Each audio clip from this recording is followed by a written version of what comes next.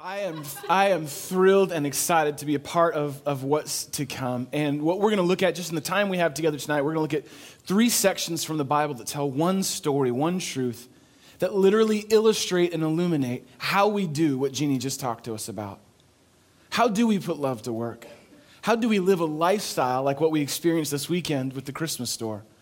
How do we make our one and only lives really count? How do we become a light in this world?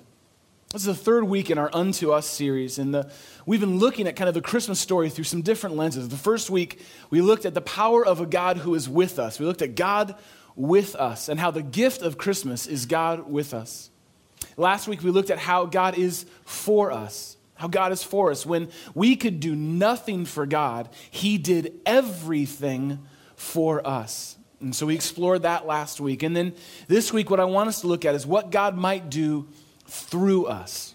What could God do through us? What would God want to do through your life? What could God do through your one and only life if you allowed yourself to be used by Him? If you lived fully surrendered to Him?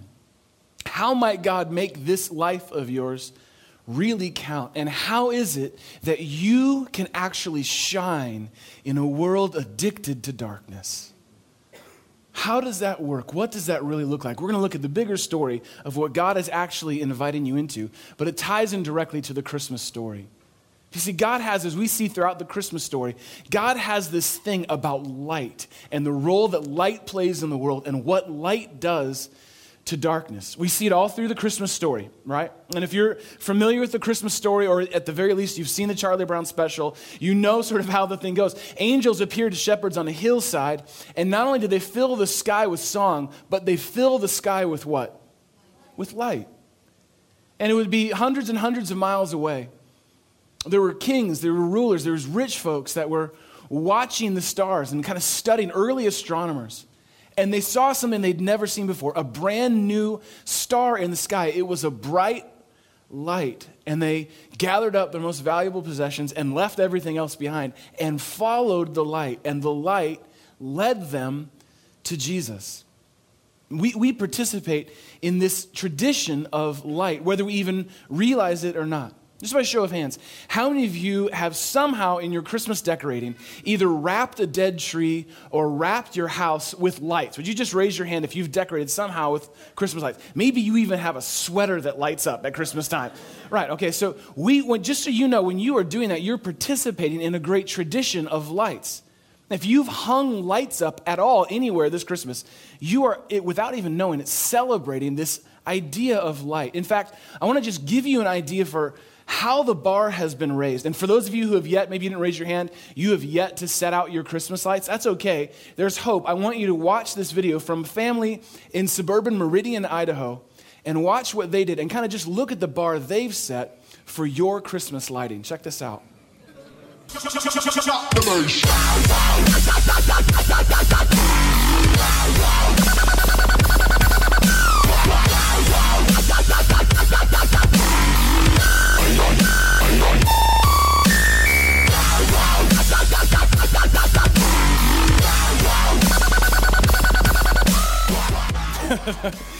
Friends, I don't know if God's in that or not, but that's awesome.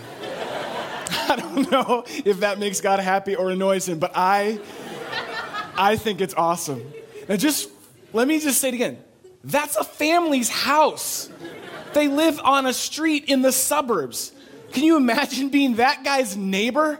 Because you know it starts in like September. He starts unraveling all the lights. You're like, really, Al? Again?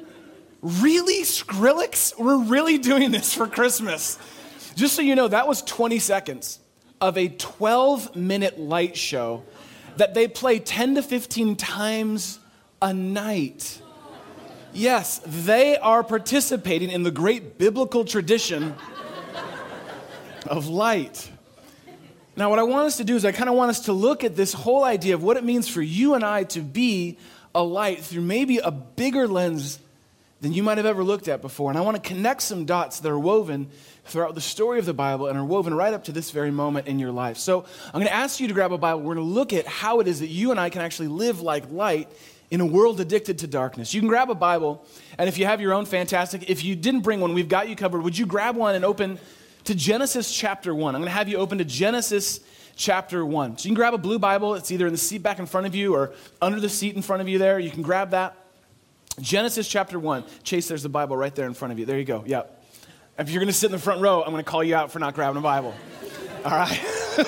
I'm glad you're in the front row. It's the last week you'll ever sit in the front row. Genesis chapter 1. Here's the fun thing. In the blue Bible, it's page 1. So just go all the way to the left because we're literally going to start at the beginning. Genesis chapter 1, page 1. Normally when we open up the Bible, I try and give a little bit of context as to what's going on because we're always stepping into a bigger story, right? So we don't just kind of take things in isolation. There's a bigger story that God is telling. So let me give you the context of Genesis chapter 1. There's nothing. There's nothing. This is before anything. There's God in heaven, God the Son, God the Father, God the Holy Spirit. And God sets out to create the world in which we now live. And so this is that story. So when there was nothing, God does something quite miraculous, quite amazing. Genesis 1, verse 2. Let's look at what happens. Now the earth was formless. That means it was just water that covered the earth. The earth was formless and empty. And darkness was over the surface of the deep. And the Spirit of God was hovering over the water. So God was in the midst of his creation. Verse 3, and God said, let there be what? Light. Maybe you've heard this or read this before. God spoke, let there be light. Let there be light. And the Bible says, there was light. God spoke it, and it became. It was so. Let there be light, and there was light. Genesis 1:4. God saw that the light was good, and he separated the light from the darkness. He separated the light from the darkness. And this is a pretty powerful thing you have to think about. The power of God that can not only create everything around us that we can see, but literally creates by speaking it into existence. God looks out over a formless, dark world and says, let there be light. And there was. Light where it had never existed before. God speaks it, and it is so. This is the power of the God that you can know. A God who speaks light, and it just is. This is the same God who can speak peace into your chaos. And when your circumstances are falling apart all around you, you can have something inside of you that God has spoken into existence. You can have peace even in the midst of chaos. God can speak hope into your deepest fears and anxieties. Your fear of being alone for the rest of your life. Your fear of failure. Your fear of rejection. God can just speak the word hope into existence in your heart, and everything about your perspective changes. God can speak love into your deepest pain. Into the pain that you thought defined you. Into the pain that you thought was the end of your story. The pain of not having someone to spend the rest of your life with. The pain of a breakup. The pain of a divorce. The pain of the loss of a child. The pain of not being able to have a child when you want to. The pain that you thought defined you. God can literally speak love into your pain, and it is so. You can be loved even in difficult and challenging circumstances. This is the God who speaks light into our darkness. And what's so powerful and so amazing is God not only spoke light into that darkness, but the light that he spoke began to grow and expand and work its way out through the universe that God created. He spoke it, and it grew and it grew and it grew throughout the universe, well beyond anything we will ever know or be able to see with human eyes. See, I learned a little bit about this when I was in college. I took an astronomy class. I'm not sure if maybe you had to take one too, but I had to take an astronomy class. But they made a huge error in the timing of this astronomy class. Because the astronomy class that I took was a morning class. And I'd ask you if you remember morning classes, but I guarantee you do not. And there's nothing worse than an 8 a.m. class where when you walk in, they turn off the lights to look at stars. To me, this is an invitation to a nap. They're asking me to nap. I was surprised they didn't give me a blanket. So I had an 8 a.m. astronomy class, and I'm going to be honest, I don't remember a ton from it, but I do remember hearing something that really caught my attention. For the first time, I'd never heard this before, and what I was hearing was actually what the framework of our modern understanding of how the universe exists is. I'd never heard this before. See, for hundreds and hundreds of years, the leading theory about our universe is that our universe is static. That what is what is. The planets that we see are the planets that we have. In fact, this was Einstein's view of the universe, that we live in a static universe, that just sort of everything that we can see is sort of in place and locked, and that's just the way it is. But there was an astronomer and a scientist named Hubble. Maybe you've heard of his telescope. He began to look at the universe differently and say, no. All of our assumptions about a dynamic universe might actually be completely unfounded. And the more he began to look, and the deeper that he began to look into our universe, he began to notice that things were not static, but they were actually dynamic. And that the universe was, in fact, actually growing and expanding. And that things were not staying still, but they were moving, as though they were spoken from one point and began to spread out. Now, what many scientists cannot agree about the origin of the universe, just about every scientist now agrees that it has no end as far as we can tell and as far as we can see. The further and further we look, the more and more we see.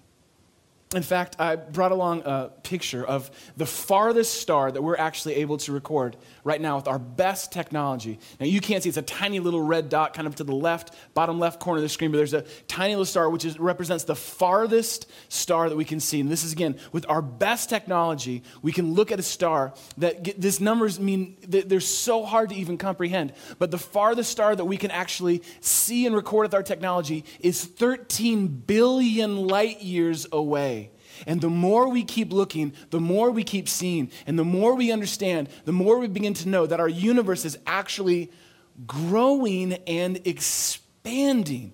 This is such an amazing concept. You know what's so amazing about this picture, actually, is I took it with my iPhone, which is really, I have the new one, so you can see into space. What an amazing concept, right? That things are not actually static in this universe. They are dynamic.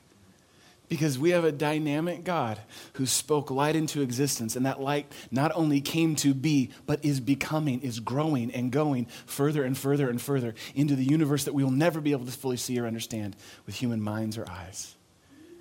And as the Apostle John was trying to wrap his head around some of the reality of this light that was spoken into existence of God, and as he was coming around to give an account of the life of Jesus, and specifically when the Apostle John sat down to write down the Christmas story, he leaned into and borrowed some language which we just read about, and the idea that we just looked at. I want us to look at it together. It's found in John chapter 1. So I want you to jump over from Genesis 1 to John 1. In the Blue Bible, it's page 739.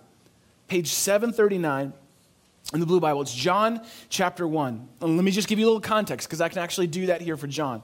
John is referred to as the beloved disciple, meaning that he was this one that was extra close, very close to Jesus, had a deep friendship with Jesus. Jesus loved him very much. Many scholars believe that he was younger than the rest of the disciples. So there was this kind of special like mentor sort of disciple relationship that Jesus had, even more especially with John. In fact, Jesus loved and trusted John so much that from the cross, Jesus looks down and the only disciple to be found at the cross is John. And he looks into John's eyes with the last few words he had, and he looked at John and he looked at his mother and he said, "John, you now take care of my mother. Will you take care of this woman who's loved me from conception to this very moment of crucifixion?" So this is a very special person, an important person to Jesus. And so as John is sitting down to write out the Christmas story, Matthew gives us a ton of details in history. Luke is very specific about the timing of things. But John borrows from those first couple opening lines of the Torah of Genesis 1 and takes that image and breathes new life into it. John chapter 1, we'll start with verse 1. Listen to these words and tell me if these don't sound familiar from what we just read. John says, in the beginning was the Word. Now he's using this to describe Jesus. Again, how did light come into existence? What did God do? He spoke it. John's saying, listen, Jesus is a word, literally like a word spoken. He's referring to Jesus as the word of God, the truth of God, God embodied and God incarnate. He says, in the beginning was the word, that being Jesus, and the word was with God. That means that he's a member of the Trinity, that he was there at the moment of creation. And he says the word was God or is God, that he's actually, what John is doing here is revealing the divinity of Jesus. He was with God in the beginning. And through him, verse 3, all things are made, and without him, nothing has been made that's been made. Now listen to this.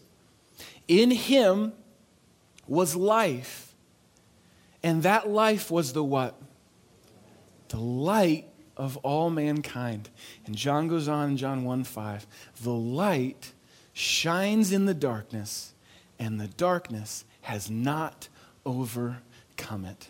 Just as God spoke light into darkness and separated darkness, the light was not only spoken from God, but it has prevailed. And darkness has yet to extinguish the light that God spoke into our world. And John is saying, look, God not only spoke into the light that we can see all around us, but God literally spoke light through his son, Jesus. The God who spoke light into existence became the light of the world so that we might see God. The first light that God spoke allowed us to see things, see our hands, see everyone in front of us. The second light that God spoke, being Jesus, allowed us to see God. He spoke the light into the world. He spoke hope into darkness. He spoke life into death. Friends, this is what and why we celebrate at Christmas, because we've seen the light.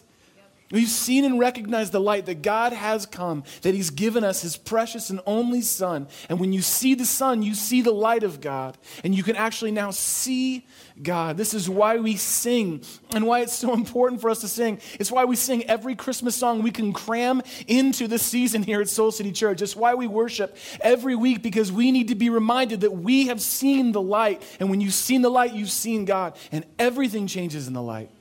The darkness has yet to overcome the light. It was not only spoken into existence, it has prevailed. It has prevailed, and it has grown. We see the light through the baby Jesus. John, borrowing from Genesis 1, isn't that beautiful? In the beginning was the light, and this light has not only separated darkness, it has defeated darkness. But that little light, born in that little manger in Bethlehem, grew up to become a man. And Jesus takes the metaphor one step further. So I want you to jump back to Matthew chapter 5. We're going to jump back a couple books to Matthew chapter 5. It's the last section of the Bible we're going to camp out in tonight. Matthew chapter 5, page 677 in the Blue Bible. Page 677 in the Blue Bible. Jesus grows into a man, and what we have recorded here in Matthew chapter 5 is the longest and most famous sermon of Jesus.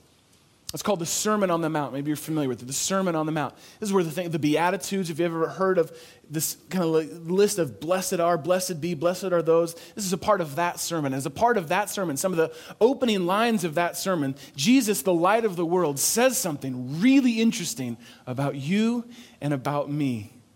Moving from Genesis 1 to John 1 now to Matthew chapter 5. We'll start in verse 14. Listen to what Jesus, the light of the world, says. Jesus says, you are the light of the world. John declared, no, Jesus is the light of the world. Jesus says, no, you are the light of the world. You are actually the light of the world. You now are the light of the world. If you have seen God and know God, you are the light of the world. You are, Jesus says.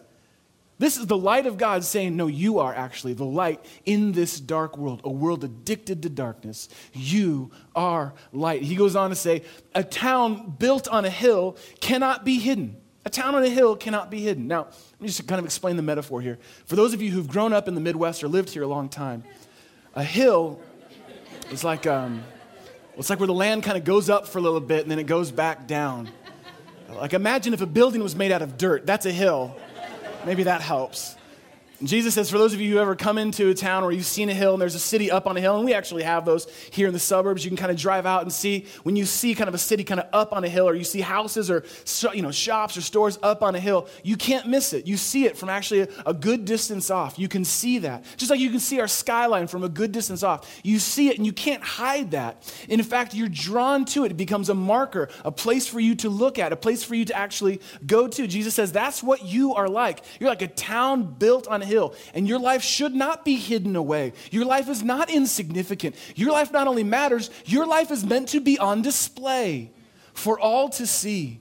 He goes on to say, listen, people don't light a lamp only to put it under a bowl. That just makes no sense at all. It's like turning on a light in your house and then throwing a blanket over it. It's not only dumb, it's a fire hazard. Why would you do that? Jesus says, why would you have the light of God in you only to cover it up, only to deny its brilliance, only to deny its power? No, you are the light of the world. And people don't light a lamp and put it under a bowl. Instead, they put it on its stand, and it gives light to everyone.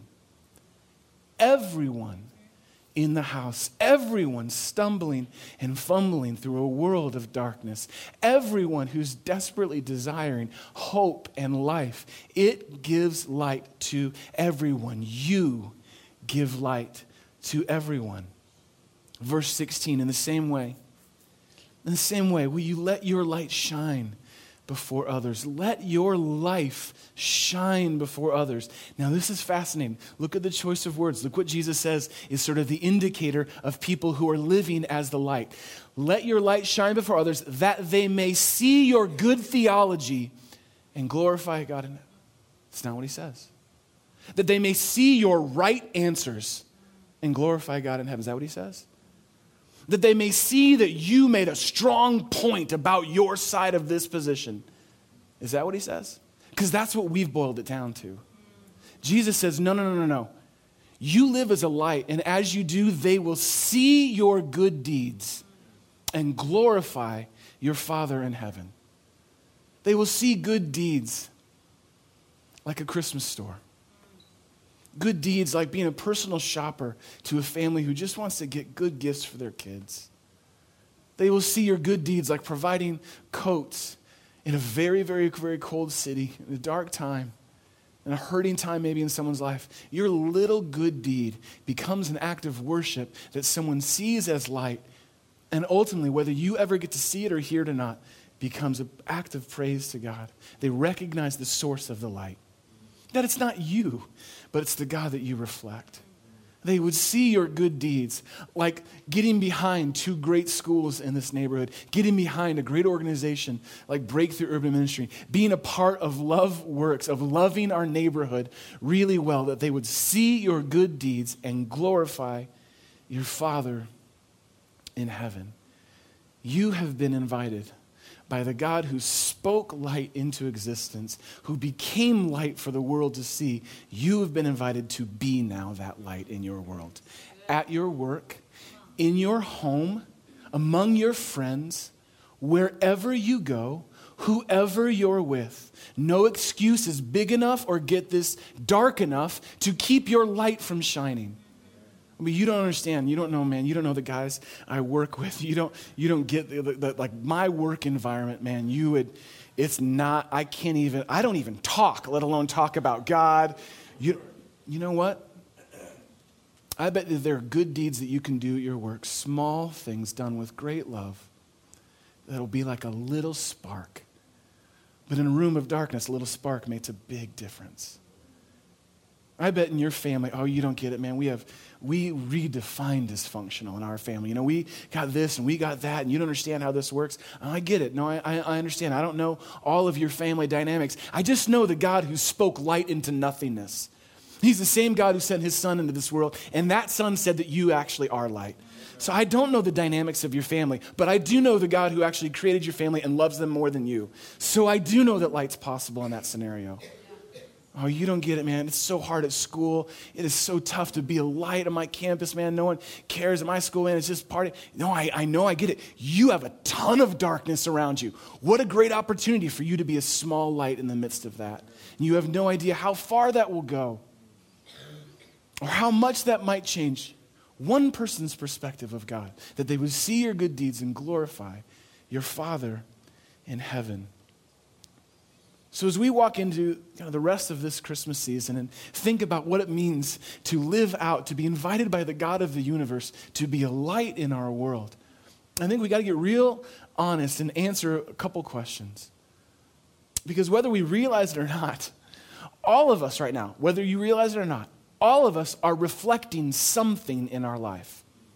Your life, your choices, your actions are reflecting something, some value, some pattern, some way that some life that you saw lived. So the question for us to really consider simply is this: what is your life reflecting right now?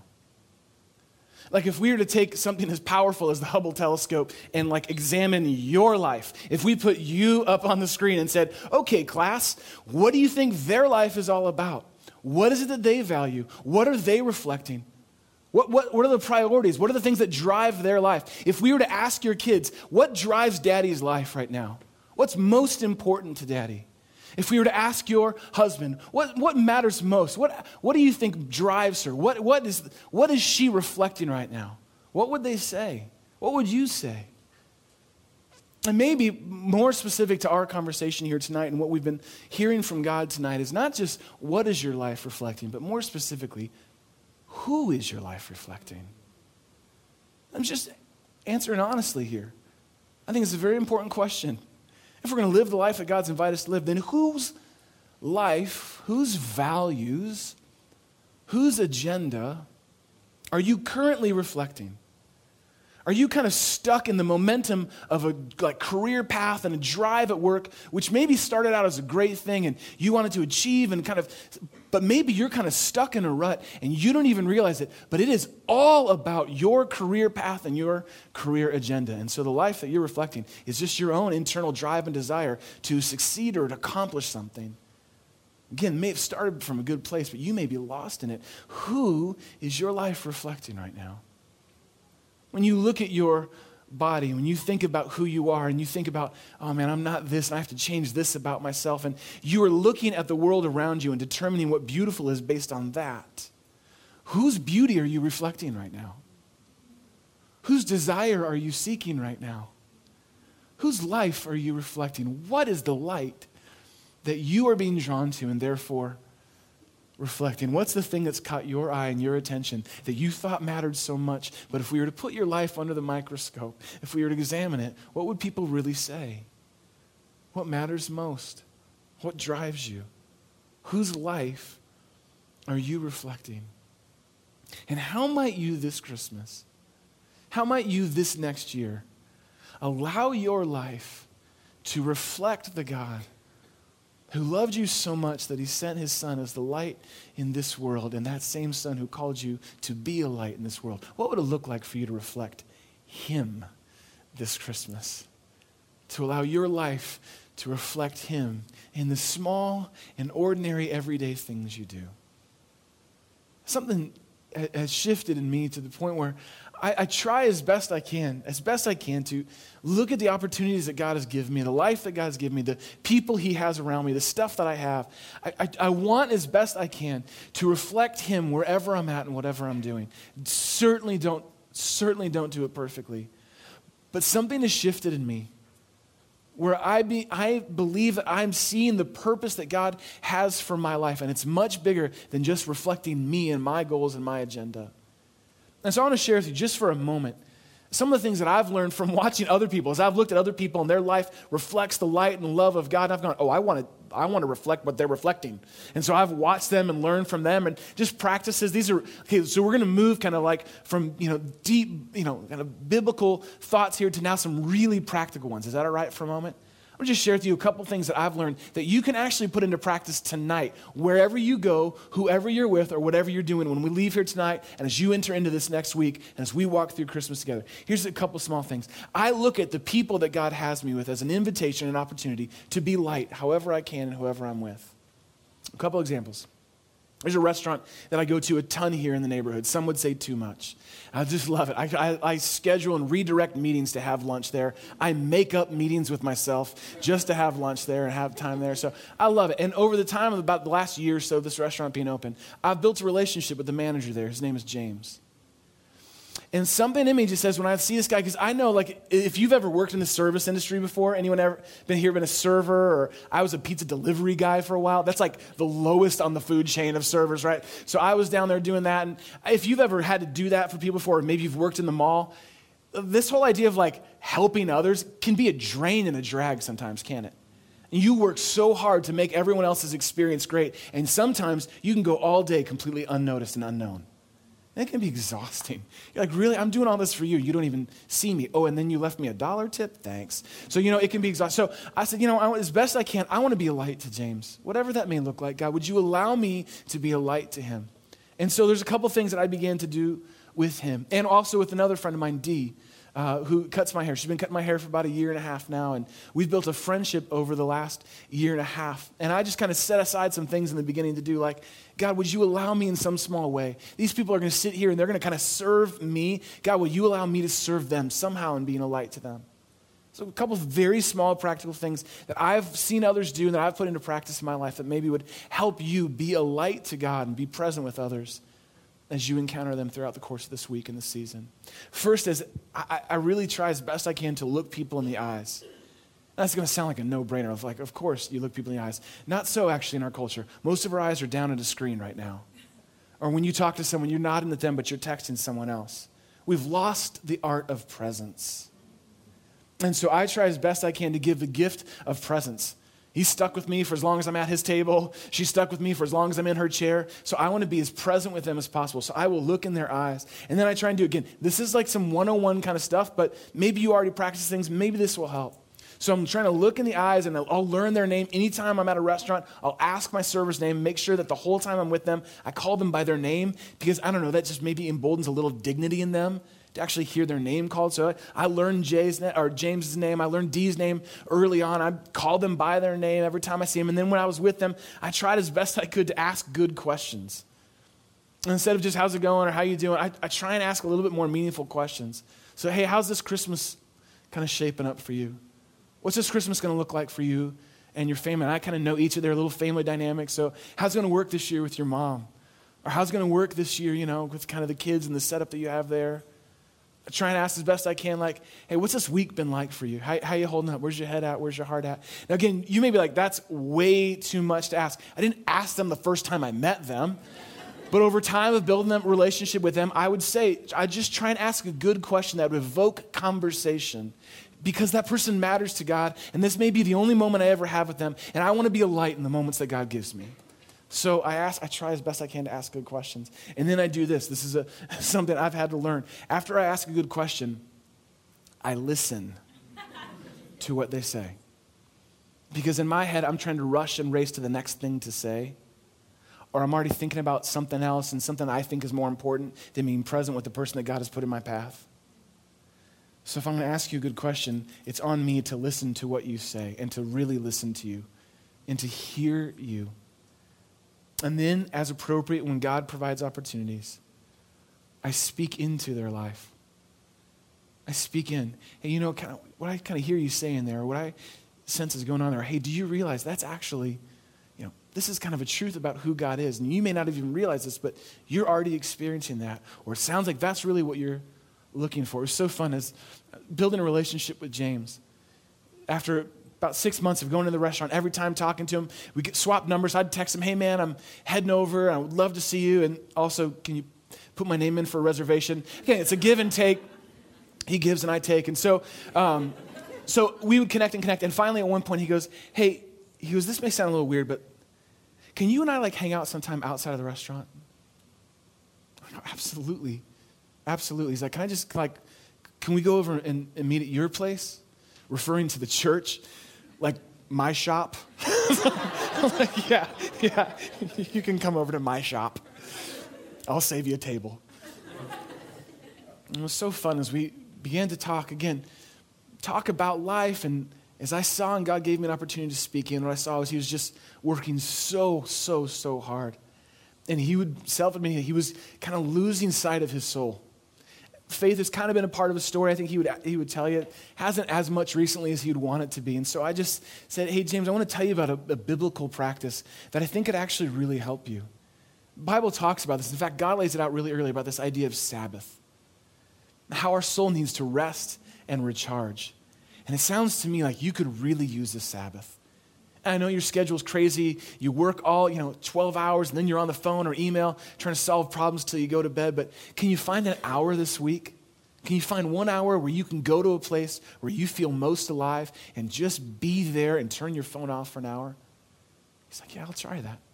I gave him a book to read. I'm like, I think this book might help. You might want to read this and just see what happens. This is what's so fun. 1 week later, because I'm in there at least once a week, 1 week later, I'm back and I see James in the restaurant. He goes, I did it. I go, what? He goes, I did the rest thing. I went to the lake and I sat and I just wrote and I wrote and I wrote and I began writing again and I haven't written for years. And he's like, it felt so good. And he goes, oh, and I read that book. I was like, I need to get you longer books, James. What's fun is, again, this is not about me. This is about the God who's given me life. And so I want to offer that and share that with whoever he brings across my path. Dee is my friend. I love Dee. She's moved from someone who cuts my hair to a friend that matters to me. And what's so fun is, we get to talk. I eventually said, Dee, we kind of got to where we're at in our conversation, our friendship. I'm like, Dee, I would love for you to come and see what I'm talking about. What I talk to you about in the chair, I'd love for you to come to my shop. And this time I'll face you instead of talking to you through the mirror. And I want you to come to Soul City Church. And you know what's so awesome? She did. And she's been coming here for about the last 6 months. You know what's so great about, what I love about Dee? Is she drives here every week from Gary, Indiana to come here. Friends, it's not because of me. That's because she is drawn to a city on a hill. A light that is not covered up in this church. A place where we believe God is at and moves and we have undeniable transformational experiences with him. My job is to not try and make it all make sense for them. My job is to just be a light, to let my good deeds point to a great God.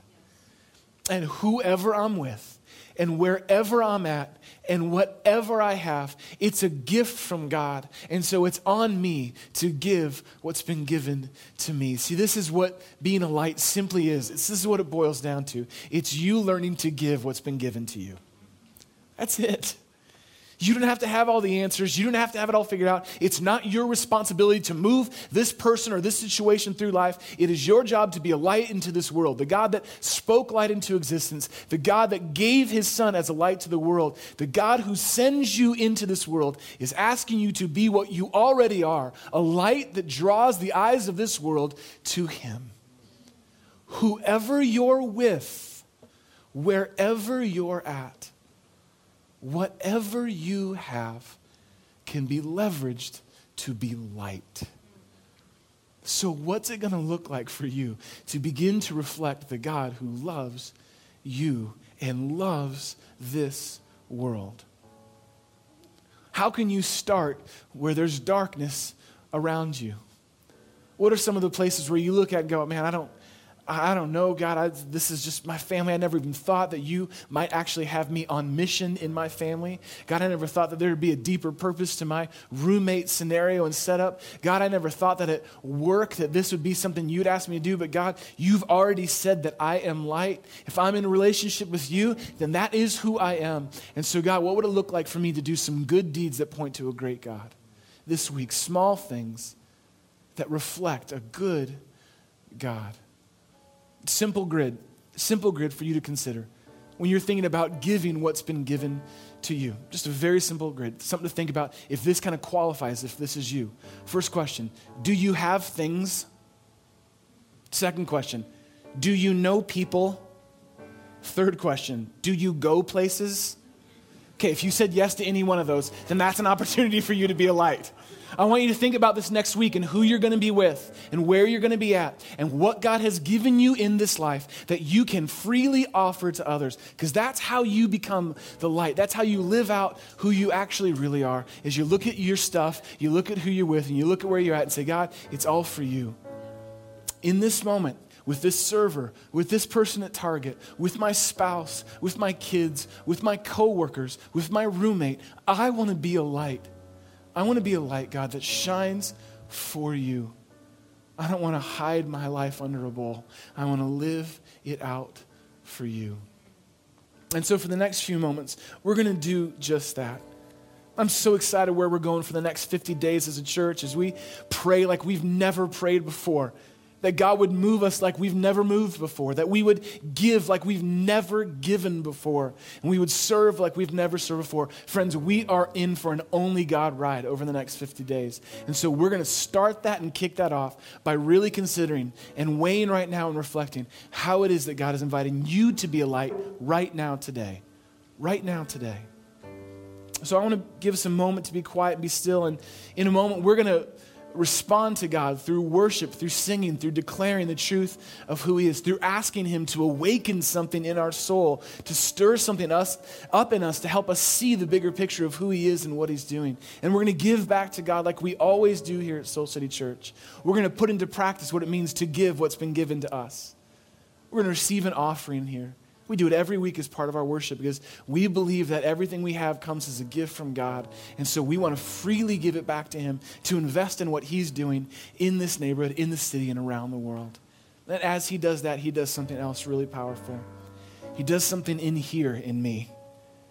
He grows my heart. He awakens my soul.